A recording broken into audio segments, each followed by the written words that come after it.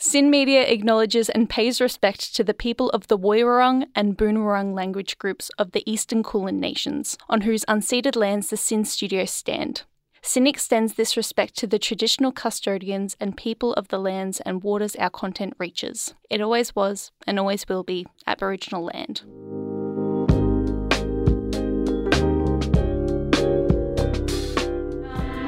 That right there, Kanisha with art, which is quite appropriate considering what we were talking about during the break with our one and only guest, Minhy.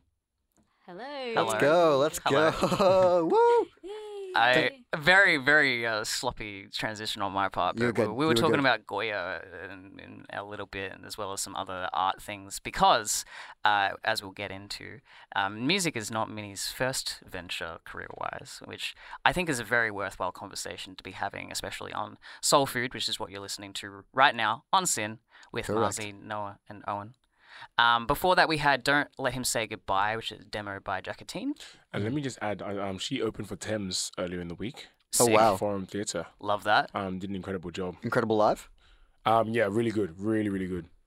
Well, I want to circle back to that conversation in a sec too, for sure. Before that as well, we had From Here to You by Squid Nebula, after talking a little bit about the SOS fundraiser that we have active at the moment, which is another thing that we will circle back around to as well. But for now, once again, we have Minhy in the studio with us, and it would be remiss of us to talk about other things when we have so much to talk about by way of what Minhy does for music. First of all, Minhy, how are you feeling today? I'm great. Thanks so much for having me on today. Absolutely. No worries at all. I wanted to discuss with you the first protocol being that, again, music is something that you've arrived at after going through a couple other career progressions. I wanted to specifically ask what for you was sort of the turning point for what you were doing previously, which you're welcome to speak about in as much detail as you wish, Yep. and then from that to move into music itself, like what motivated that decision for you? Yeah, sure. So I've always loved music as a child. Grew up listening to a lot of music and watching music videos all the time. But I was also drawing a lot. And to me, back then when I was a kid, it just didn't seem like music was a possible dream. It just felt so, I don't know, like I couldn't see the pathway. It was difficult to see, but that's the nature of it, really. But yeah, I decided to go into design instead because it seemed like a safer pathway, had a clearer pathway. And so I ended up working in automotive design, so at Ford Motor Company, doing car colours. And so I was there for a few years, and I actually stumbled upon, some articles that talked about regret and people, I guess, sorry, it's a bit dark, but people on their deathbed, what their top 5 regrets were. And one of them was like not listening to themselves and always listening to what society and what others kind of told them to do. And my partner was going through a lot of personal development as well. And so he really encouraged me to look deeper and really think about what it is that I want to do in this lifetime. And so I'm like, music. And so decided to do a really drastic thing, and I quit my job and just dived right into the music pathway. And so here I am. Yeah, wow. That, again, very inspiring decision as well. And it's really nice to see that it's working out in the way that it is right now. Again, thanks. Glad that you're on radio, glad that you're being played place by place as well. Such an honour. I'm really grateful. Well, lovely. What was that sort of process like for you in the beginning of making that decision and making that choice, and then that sort of interim between there and now, essentially? Yeah, so making the decision, what was it? I think I was actually, I was playing around with the idea and really like researching first. And then I think I got a CD, like Flume. So Flume's, this deluxe edition, had a free copy of Ableton Lite inside of it. And I was sick from work one day.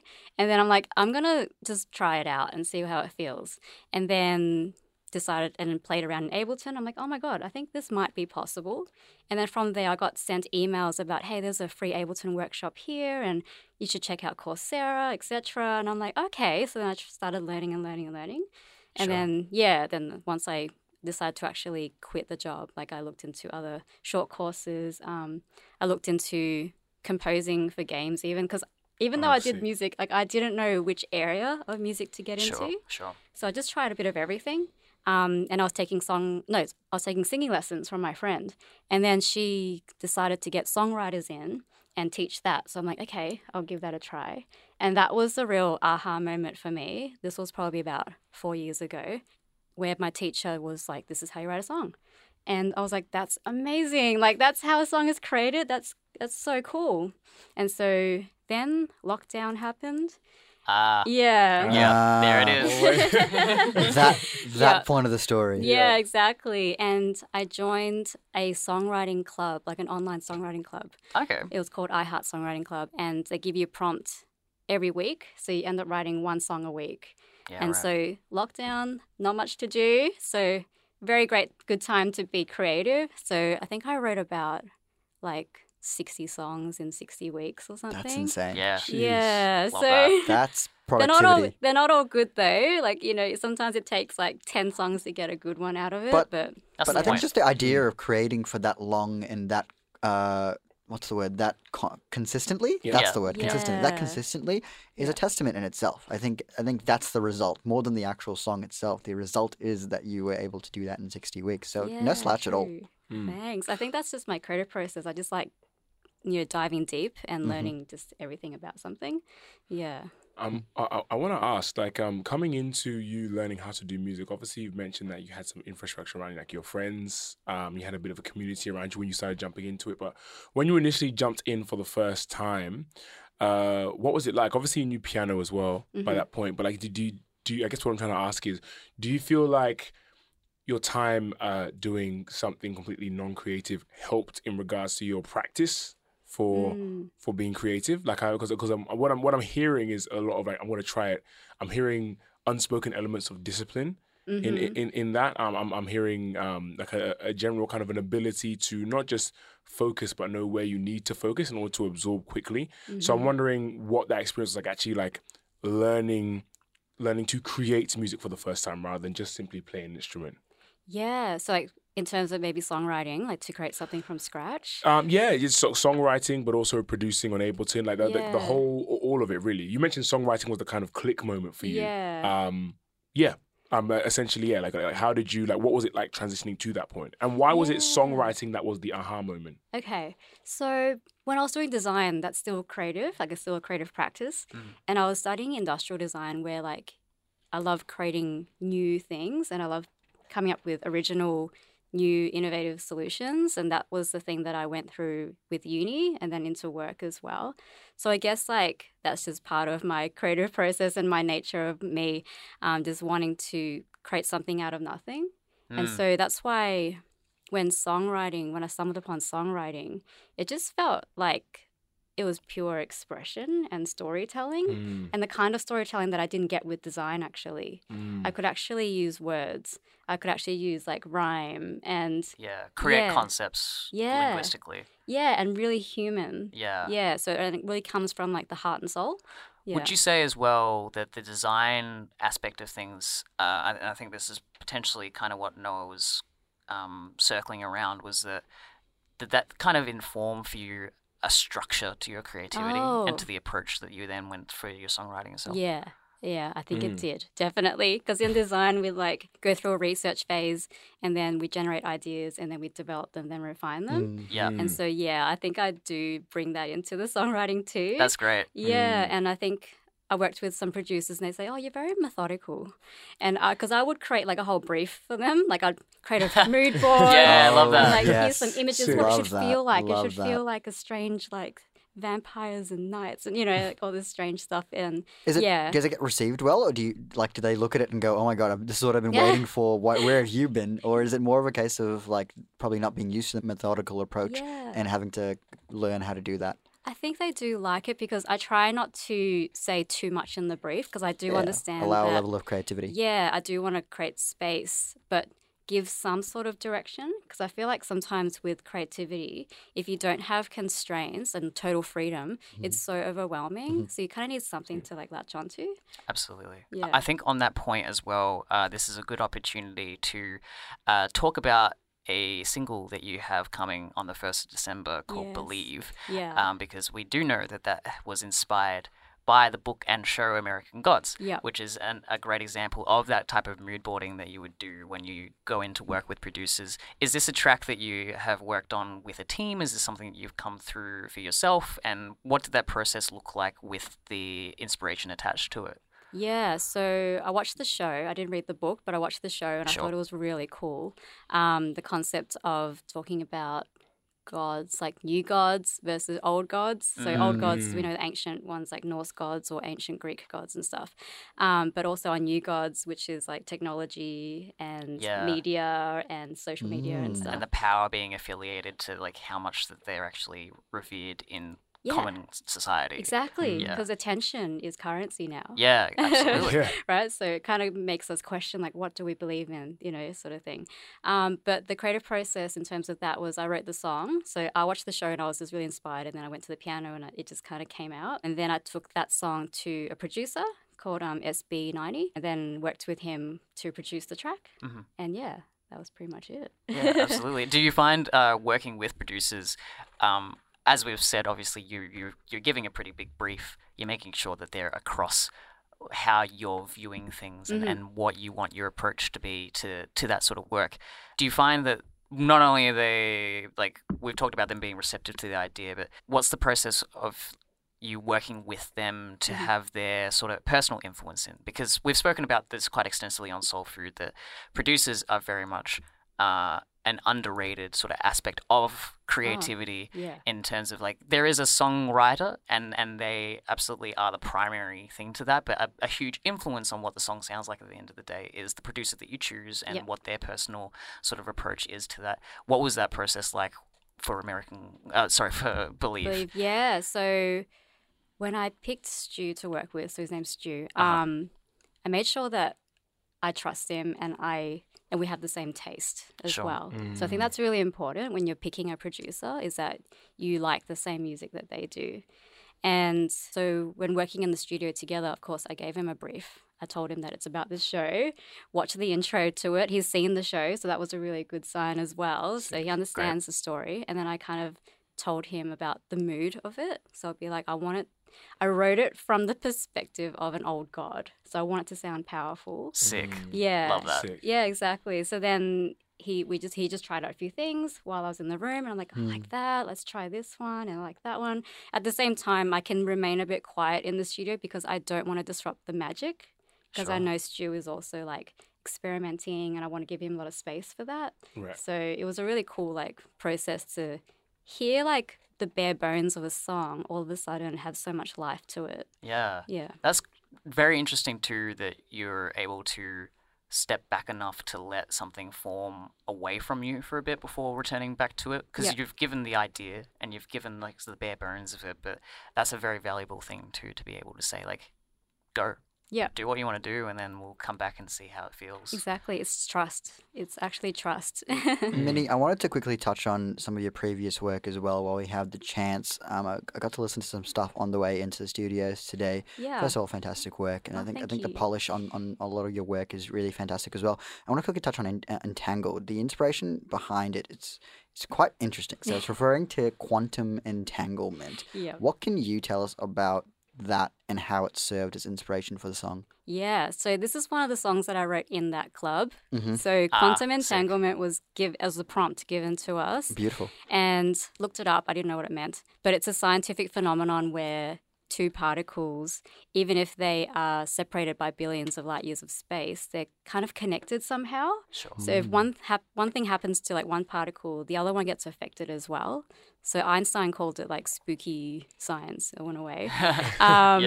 But to me, I saw that as a metaphor for love, because I've been in a relationship for a long time, and I do find that, if my partner, if he comes home late or whatever, like I just can't sleep or something, so I feel like we're really connected that way.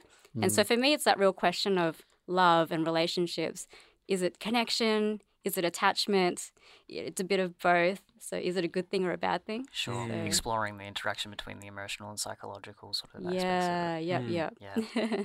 That's really cool. And I think, and probably inspires a lot of your sort of stuff is that sort of haunting enchantingness to it. Because like a lot of your work is quite almost a little bit haunting a little bit, and there's a bit of a chill to it when I was listening to it as well.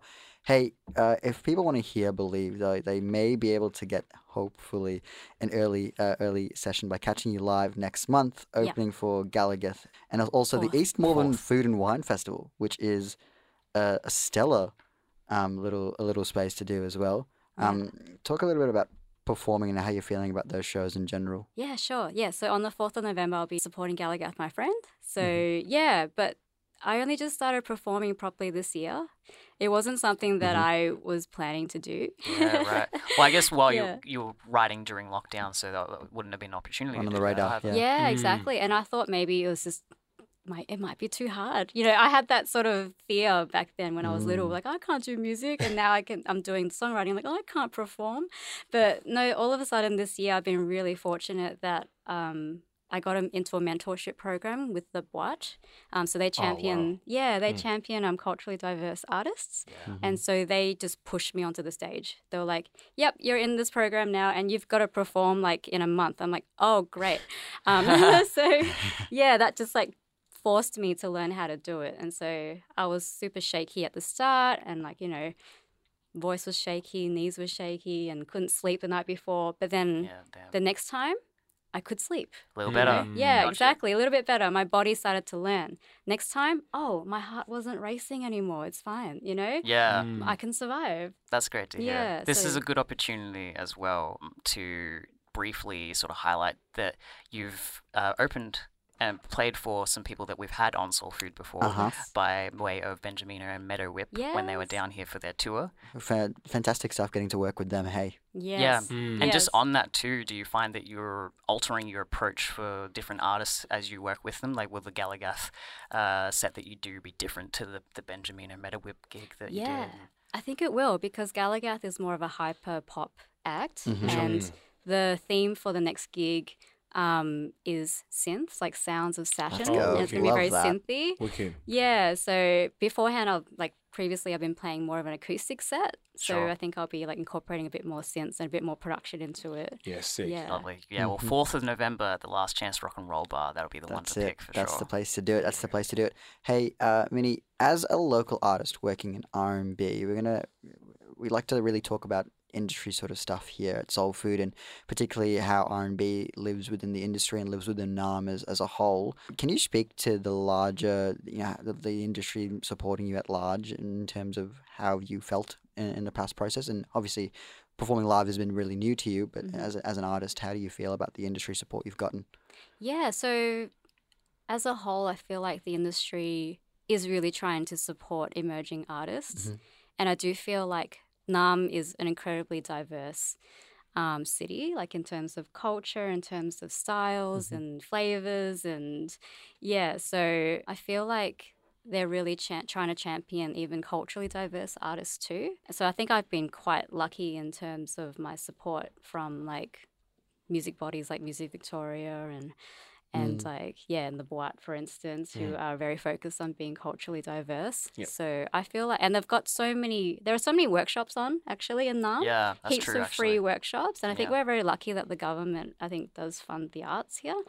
Like Music Victoria, VMDO, The Push, they've got heaps of free workshops that I go to, and that's how I kind of build my community. Yeah, wicked. Yeah. While we're on board with it as well, SYN obviously is a few days into our Save Our Station fundraising event. You've been a vocal supporter for SYN for a long time. Thank you so much for that as well. It's reciprocated. Seriously, you guys have supported me so much, so I'm truly grateful. Can you talk a little bit about what you love about SYN as a coming from a local artist perspective? Yeah, so I just love the vibe of SYN. I think it's a really crucial, vital, important, all the important words, part of our culture here in NAM and Australia. I think SYN really does champion the voice of young people, emerging artists, local artists. And I think that's so important because to me, it's like you can stream music, you can go on the internet and stream music and all that. But where do you get the connection? Where do you get the stories? Where do you get conversations like this and actually dive deeper into artist stories and art and culture? And I think that's what SYN provides. And not only that, but so many great radio hosts are born from Sin as Correct. well. Yeah. Correct. Yeah, so Yeah. I think it's just amazing work that you all do, and as volunteers as well. So it's incredible. Well, that was beautifully put. very profound and very much appreciated. Obviously, you've been a long-time supporter even before this interview. So it's always a pleasure to have you on, Minhy. Hey, we're just about to wrap up here and get into Entangled, which I'm really excited to get on air for us. But before we do, where can people find you and where can they expect you next? Yeah, so I'm all over the socials on Instagram, Facebook. Yeah, just Minhy Music is my handle on Instagram. Spotify and all those streaming platforms. Minhy, correct? Yes, Minhy, Minhy.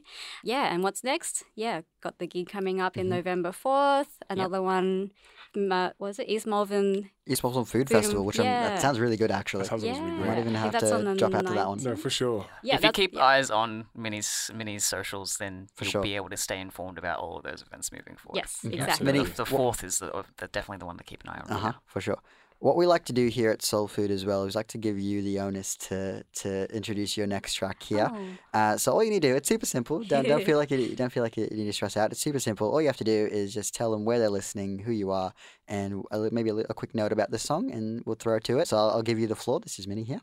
All right. Hey, this is Minhy. You're listening to Sin FM, and this next song is called Entangled.